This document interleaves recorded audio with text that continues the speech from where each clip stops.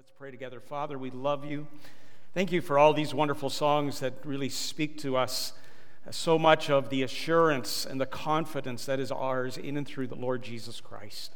Thank you for our salvation. Thank you for the incredible price that was paid on our behalf when your Son, Jesus Christ, died on the cross to pay the full price for all of our sin. Thank you that we can gather here this morning in freedom and be able to lift our voices and our hearts in praise and thanksgiving for who you are and for all that you've done for us. Thank you now for your precious word. And as we already sung this morning, the words from the Apostle Paul as he prayed for the church at Ephesus, that you would open the eyes of our hearts. And we'd be ready not only to listen, but also to respond to what the Spirit of God would say to us this morning. We love you, and we give you thanks in Jesus' precious name. Amen. As you know, our series through the Gospel of John, as we've had Pastor Gary and others preach through this series, is entitled, Why Jesus? And when I think of that question this morning, why Jesus, a verse that comes to mind is probably familiar to many of you, is Psalm 46, verse 1. Our God is our what? Our refuge and strength, a very present help in time of trouble. And as we look at John chapter 14, verses 1 to 6 this morning, right at the outset of this passage, Jesus shares these 6 words with his disciples and with us. Let not your heart be troubled. I thought to myself, what may cause one's heart to be troubled today? Certainly there were things that troubled the disciples' hearts, and Jesus was aware of those things, and we'll talk about those in a few minutes, but what about today? What are some things, and certainly the list could be very extensive about things that trouble our hearts. Here's a few things that I jotted down. Could be the death of a child. It could be going through a serious illness. Could be a marriage struggle or breakup. Your teenager or your young adult not following on in their faith can cause your heart to be troubled. Could be that you've been evacuated recently due to a wildfire in your community. Could be a financial crisis. Could be a missing child. Could be a mental health struggle. An elderly parent who is struggling with memory loss. There's so many things that are part of the circumstances of our everyday lives that God allows us to go through that can cause us to have troubled hearts. As I thought about this list today as well, and just thinking back to my experience as a pastor, we as a congregation, and this is just a little aside and encouragement and a challenge to you, we need to be praying for our pastors who also serve in our context as elders, along with our volunteer elders and their wives and all of our ministry staff. Because I've discovered as a pastor in that role, and specifically pastors and ministry staff, they often get to see people at the very best of times in their lives.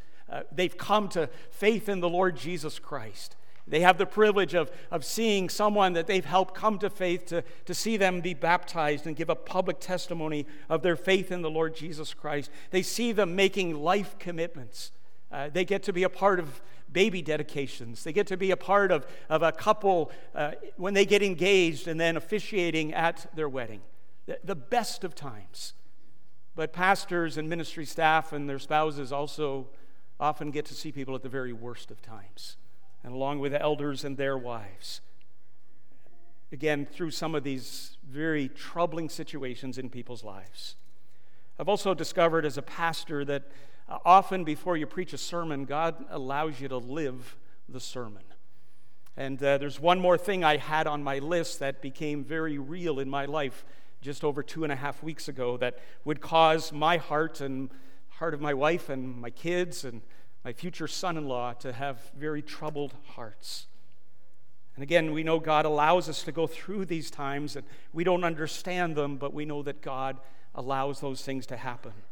And it's interesting, I had started to prepare this message in late July. I was given the passage back in the spring, and I started to list those things that could cause trouble in all of our hearts. And the one thing on my list that I haven't mentioned yet is job loss.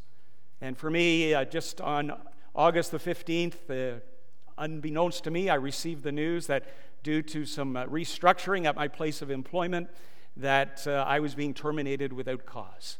And this past Tuesday was my last day at my place of employment. And it came as a total shock and a surprise. And of course, what does that cause you to start thinking? What's next? So many emotions that get involved in that, and think about God's provision and the needs and your family, and not only to impact me, but impact my wife and my family. And I'm sure impacts others as well. And so often God just lets you realize you get to live the sermon. So it is very real for me this morning as we talk about our troubled hearts. I also want to mention I have deeply, deeply valued our pastors through this time in the last 2.5 weeks, and our elders. These men are gold, and I'm thankful for them. I love them, and just for their support and encouragement and prayers through this time. So would you turn with me to John 14, verses 1 to 6? As we think about troubled hearts today, Jesus recognizes here that his disciples had troubled hearts. And that's why he says right from the very outset of our passage, let not your heart be troubled. One commentator described the disciples as completely bewildered and discouraged. To be troubled in heart means to be stirred or agitated within. This sense of what's happening in my life right now with the circumstances that God is bringing into my life. I know personally when I received that news, my mind automatically went to Job's words where it says, what? The Lord gives. We like that part. And the Lord takes away. I can honestly say I shared this when I met with Pastor Gary the next day after receiving the news and cried with him in his office. I said to him honestly, I'm not sure I can say the rest of that verse at this point. Blessed be the name of the Lord. That has come over time. But the Lord does give and the Lord does take away. And that's the reality of lives for all of us and can cause in our lives a lot of trouble. Well, why were the disciples so discouraged and defeated at this point in their life and their time with Jesus? Well, they had recently received, as you read through the Gospels chronologically and put them side by side, just in the few weeks leading up to John chapter 14, they had received 6 items of bad news. And any one of these 6 items would cause their hearts to be troubled. They received the news that Jesus was leaving them. And 5 times in the Gospel of John, John 7, John 8, 12, twice in John 12 and in John 13, Jesus tells them, I'm going to be leaving you. Jesus told them he was going to die. He told them that one of you will be a traitor. In the hearing of all the other disciples, he said, Peter, you're going to disown me 3 times. He also told them that Satan was at work against all of them, and eventually all of them would fall away. Someone said the cumulative weight of these revelations must have greatly discouraged and even depressed them. We realize today that troubled hearts are the reality of everyday life. But we also need to realize today that even though we have trouble in this world, and Jesus talked about that, in this world you will have trouble. What does the rest of the verse say?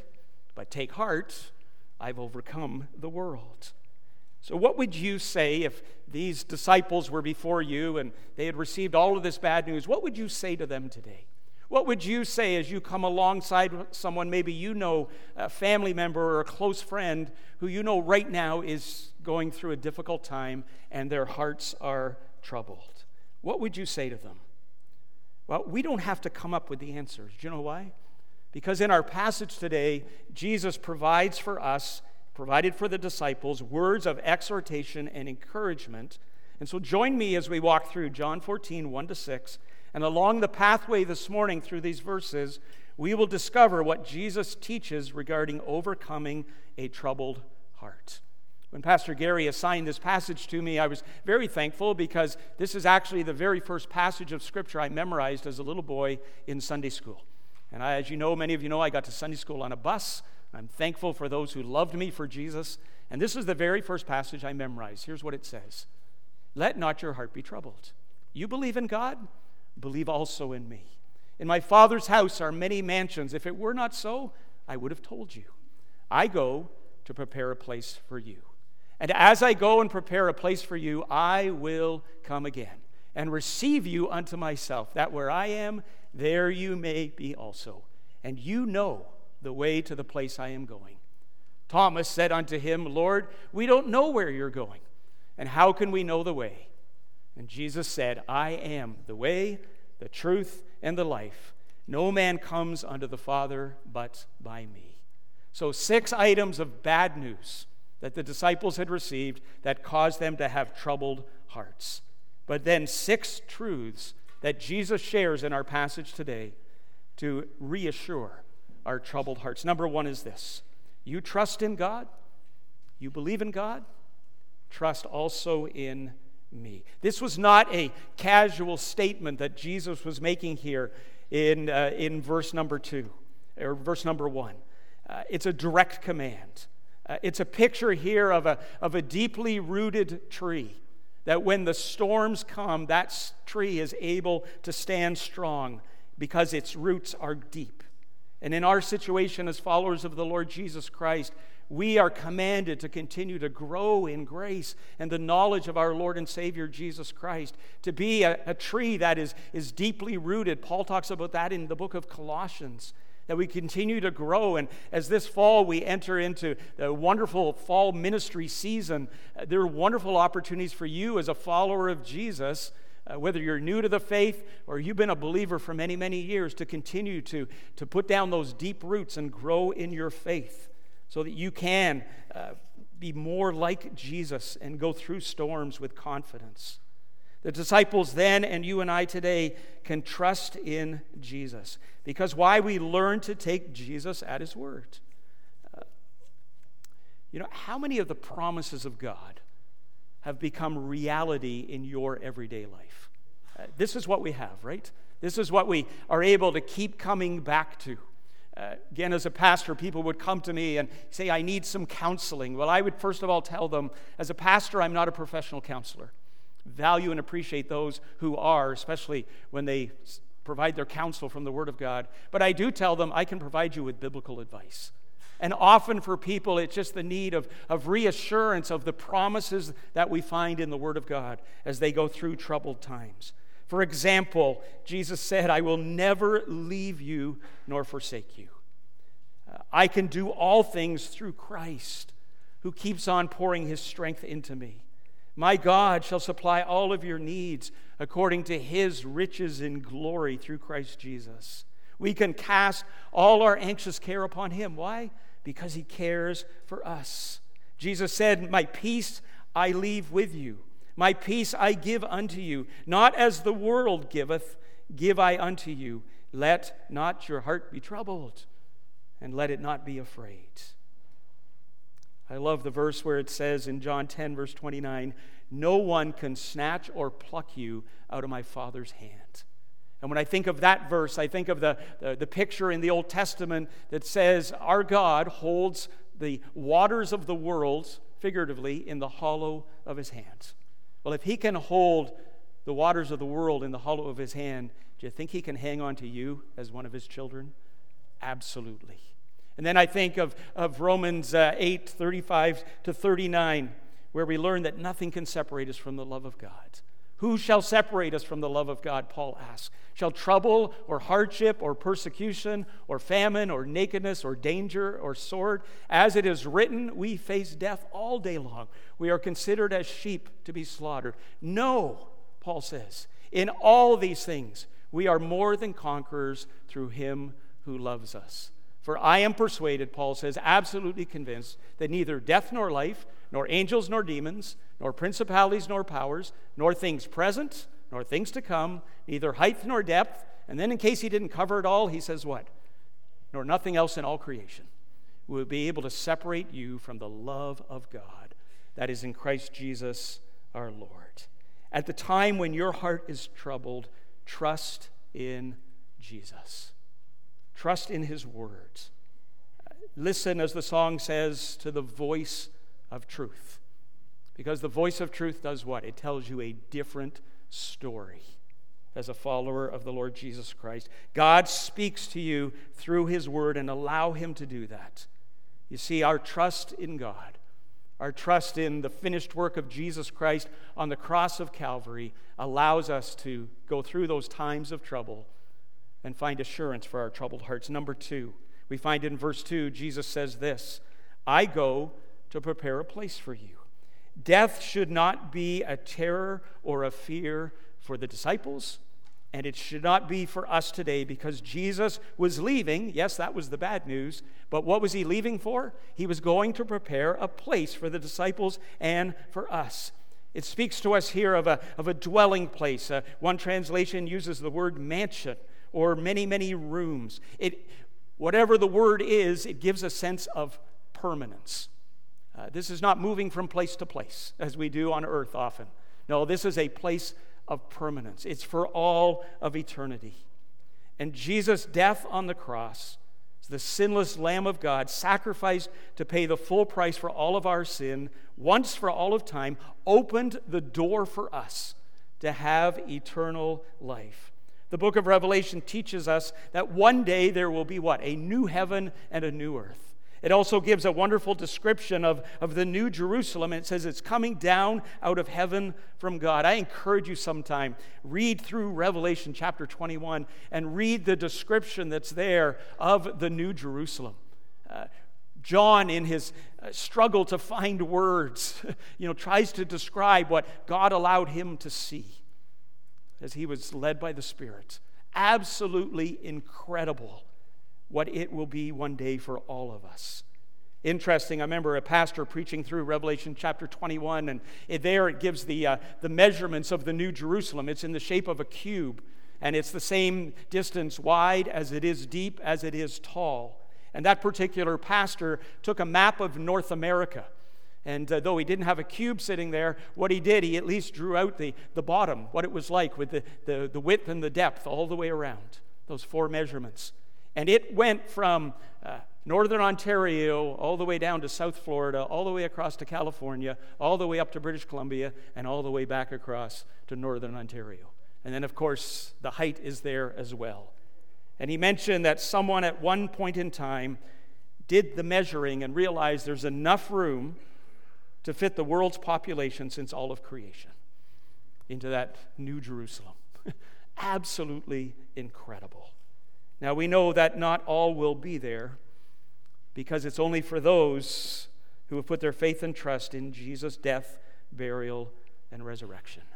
The moment you come to repentance and faith in the Lord Jesus Christ, there's 2 things you know automatically. Number 1, your sins are forgiven, and you have the guarantee of a home in heaven for all eternity. And what did it say in Romans? Nothing can separate us from the love of God. That can never be taken away from us. Doesn't matter the circumstances of our everyday lives. It doesn't matter that the trouble that we are journeying through right now, the things that cause our hearts to be troubled, nothing can take that away from us. And Jesus has gone ahead to prepare a place for us. Isn't that incredible? That brings comfort to my troubled heart this morning. Number 3, Jesus said in verse 3, I will come again.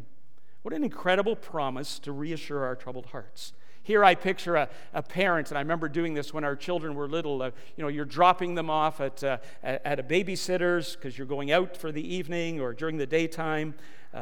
Maybe you're dropping them off at school, and you share these reassuring words, I'll be back to pick you up later. Or I will return home. When you wake up in the morning, I will be there. The Bible makes it very clear that Jesus is returning for his church. Who makes up the church? It's those who are true followers of the Lord Jesus Christ. So listen to these wonderful words in 1 Thessalonians chapter 4, verses 13 to 18. These bring great comfort to us this morning. 1 Thessalonians 4, 13 to 18. The Apostle Paul writes this, Brothers and sisters, we do not want you to be uninformed about those who sleep in death, so that you do not grieve like the rest of mankind who have no hope. For we believe that Jesus died and he rose again, and so we believe that God will bring with Jesus those who have fallen asleep in him. According to the Lord's word, we will tell you that we who are still alive, who are left until the coming of the Lord, will certainly not precede those who have fallen asleep. For the Lord himself will come down from heaven with a loud command, with the voice of the archangel, with the trumpet call of God, and the dead in Christ will rise first. After that, we who are alive and remain will be caught up in the air and meet them in the clouds and with the Lord. And so we will be with the Lord forever. Jesus is coming back for his church. And as it says, we will be with the Lord forever. And as Jesus saw the troubled hearts of his disciples, though they had spent this wonderful time with him, and he had poured into their lives, and they loved him deeply, and yes, he was going to leave them, but he would come back one day again. There certainly are many thoughts out there, and I have good friends who differ from me on the actual order of events. But the bottom line is this: we agree on three things. Jesus is coming back for his church. Number two, I must be ready when Jesus returns. And number three, while I have breath, I must do all I can to help others be ready for when Jesus Christ returns for the church, because I do not want them to be left behind. You have a troubled heart this morning? Know that Jesus is coming back, and we will be with him forever. Number 4, in verse 4, Jesus shares this with his disciples to calm their troubled hearts. He says, "You know the way to the place I am going." It's always so helpful when you have clear directions when you're traveling. How many of you wives appreciate it when your husbands have clear directions when they're traveling, right? Yeah. Many of you will remember the days like we did when we were traveling. We didn't have the value of a phone that has a map on it, and you couldn't plug it into your car, and you'd have a woman speaking to you to give you directions, men, as you went your various places. Why don't they have men on those things? It's always a woman that's speaking to you. We used to have maps, right? And how many of you, honestly, as men, because I know I did this a number of times, you had the map on the steering wheel? And you're trying to find it because your wife couldn't figure out where you're supposed to go as she was looking at the map. We've all experienced that. Don't we value clear directions? It's always so helpful when you also have clear direction for the future. But I've discovered in my life at times, and even right now, I don't have clear direction for the future. But I know God does. I know God has that all in control. And ultimately, as Jesus said, you know the way to the place I am going. Most times we don't know what's in store for us in the months and the years ahead. And we can have all of our plans, and it's good to plan. There's a lot of wisdom in so many areas of our lives in planning for the future. Absolutely nothing wrong with that. But James reminds us not to boast in those plans, because ultimately it's God's direction. The psalmist writes, many are the plans in a man's heart, but it's God's purpose that prevails. And then in his heart, a man plans his steps, but God determines his course. We can plan, but ultimately everything is in the hands of God. And we know as followers of Jesus, not only in this life can we trust in his clear direction for us. The steps of good men are ordered by the Lord. We know our final destination, and we have the directions as to how to get there. And throughout his ministry, Jesus has time and time again shown his disciples the way to eternal life. But like Thomas expresses in verse 5, they still didn't fully understand what was going to happen. Thomas said, "Lord, we don't know where you are going, and how can we know the way?" His statement here reflects the perplexity of the disciples. Thomas is the one who speaks up, but all of them at this point were struggling. And even Peter in John chapter 13, verse 36 says, "Lord, where are you going?" So it wasn't just doubting Thomas. The poor guy gets that nickname because he's the one who tends to speak up when he has a doubt. But they were all struggling with this. And the disciples remained puzzled until after his death and resurrection and the advent of the promised Holy Spirit that God provided to them. They had all the information they needed to know the way to eternal life and to heaven, but they just couldn't quite put it all together. Today we know, even when our hearts are troubled, we know where Jesus is. Where does the Bible tell us Jesus is right now? He's at the right hand of God the Father. And what's he doing there? He's working on my behalf and on your behalf. He's at the right hand of God the Father, and he's making intercession for us. What a beautiful picture of our Lord and Savior Jesus Christ. We know exactly where he is, and we know how to get there. Why? Because the Word of God gives us very clear direction. Not only for this life, but also how we can have eternal life. Number 5. Another way that Jesus reassures them is in verse 6, the first part. He says, I am the way.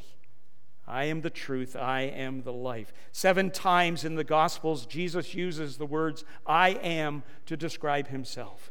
As soon as I see those words, I am, it takes me back to the Old Testament in Exodus chapter 3, verse 14, when God said to Moses, I am who I am. And by Jesus using the I am statement throughout his ministry, just reaffirms my confidence in knowing that Jesus Christ, when he was in the flesh, he was fully man, but he was also fully God. I am who I am. In the original Greek, these words are emphatic. We can have full confidence in knowing that Jesus is the way, the truth, and the life. This name, I am, expresses God's character as a dependable and a faithful God. He's worthy, as it said in verse 1, of our full trust and confidence. He desires the full trust of his people. And as Jesus uses this I am statement there 7 times, it reminds me again that he is faithful and he's dependable and he is worthy of all of our trust. Jesus is the only way to a right relationship with God the Father. There's not one way, he's not one way amongst numerous ways. That's what our world tells us. But he is the only way, since he is what? The only truth and the only life. Full confidence. The only way to life eternal. Interesting, John uses the word life. It's a real emphasis for him in relation to eternity 36 times throughout his gospel. The other gospel writers, Matthew, Mark, and Luke, emphasize it as well, but they use it no more than 17 times. So this was a huge emphasis for John in his gospel, for the disciples and for us to know that yet Jesus is the way, he is the truth, and he is the only eternal life that we can have. And number 6, as we think about troubled hearts today, no one comes to the Father except through me. Jesus' death on the cross opened the way for all sinners to be in a right relationship with God the Father.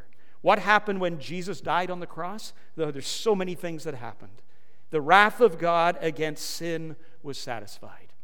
They had that in the Old Testament through the sacrificial lambs and other offerings that were brought as sin offerings, but they were not once for all of time. They were temporary. And people had to keep coming back over and over and offering those sacrifices. Jesus' sacrifice satisfied the wrath of God for all time. The temple curtain was torn from the top to the bottom. What did that symbolize? That thick curtain, the place that shielded the Holy of Holies from everyone except the high priest once a year, who would go into the Holy Holies and on the Day of Atonement and offer sacrifice on behalf of all the people. That curtain was torn, and it symbolized our free access individually into the very throne room of heaven, into the Holy of Holies in heaven. And as individuals, we don't have to go through a man in order to have our sins forgiven. We can go directly to God the Father and confess our sin and believe that Jesus Christ died on the cross to pay the full price, knowing that the wrath of God for our sin was satisfied. And we can know that our sins are forgiven and the guarantee of a home in heaven for all eternity. You won't find this in the Bible, but tradition says when that great high priest went into the Holy of Holies once a year on behalf of all the people, went through that curtain, they actually tied a rope around his ankle. Because if something happened to him while he was in there, say he died while he was in there, nobody could go in for a whole year. Well, you know what that would be like. And so tradition says that they tied a rope around his ankle in case he wasn't coming out. Because they couldn't open the curtain, they could at least pull on the rope and bring him back out again. That's just tradition. But aren't you glad today to know that we don't have to have someone go on our behalf? It's wonderful. I had a camp counselor who helped me and prayed with me, but I still had to make that personal prayer directly to God myself, to accept Jesus Christ as my Lord and Savior and ask for my sins to be forgiven. When Jesus died on the cross, the full price for the sins of all people was paid for through that sinless sacrifice of Jesus as the Lamb of God. The door is open for all to have sins forgiven, and the guarantee of that home in heaven for all eternity. And although all of this and so much more was accomplished through Jesus Christ, every one of us personally must come to that place where we accept by faith God's gift of salvation. For God so loved the world. If you're here this morning and you've never accepted Jesus Christ as your personal Lord and Savior, put your name in the word. Take out the word world and put your name. For God so loved Godfrey that he gave his only begotten Son, that if Godfrey would believe, Godfrey would have eternal life. God so loved the world, he gave his only begotten Son. Whoever believeth in him should not perish, but have everlasting life. And in Ephesians 2:8-9, we read these words, for by grace have you been saved through faith, not out of yourselves, it's the gift of God, not because of works, lest any man should boast. Can I ask you this morning, what is troubling your heart today? I love what it says in 2 Corinthians chapter 4 when we think of the troubles in our everyday lives. And 2 Corinthians chapter 4 and verse 17 tells us this, that our light and momentary troubles are working for us an eternal glory that outweighs them all. If you're like me today, the troubles don't feel light and they don't feel very momentary. But in contrast to eternity, to the assurance we have of a home in heaven for all eternity, our troubles on planet Earth are light and they are momentary.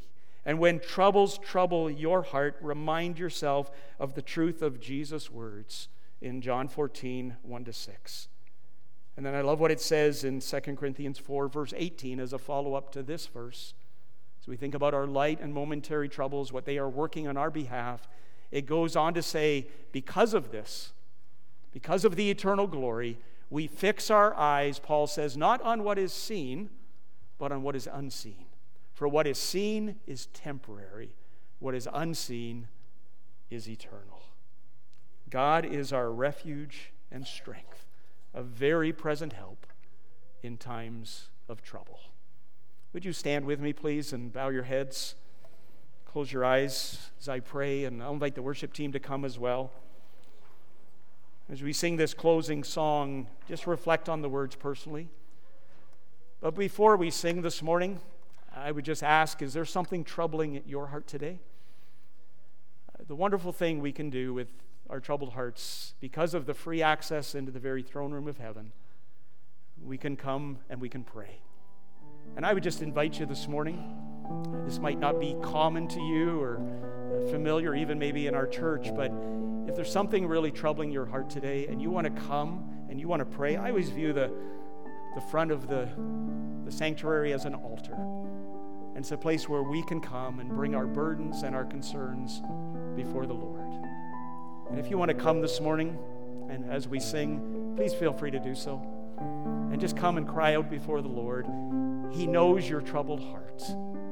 And He can give you wonderful assurance as you go forward to live even this week with that troubled heart, not knowing the future, but knowing the one who holds the future in His hands. So any of those things that we listed that are troubling you today, and maybe something else, if you want to come and pray today, please feel free to do so. Come and kneel or stand at the front and just cry out to the Lord and offer your troubled heart to Him. God bless you.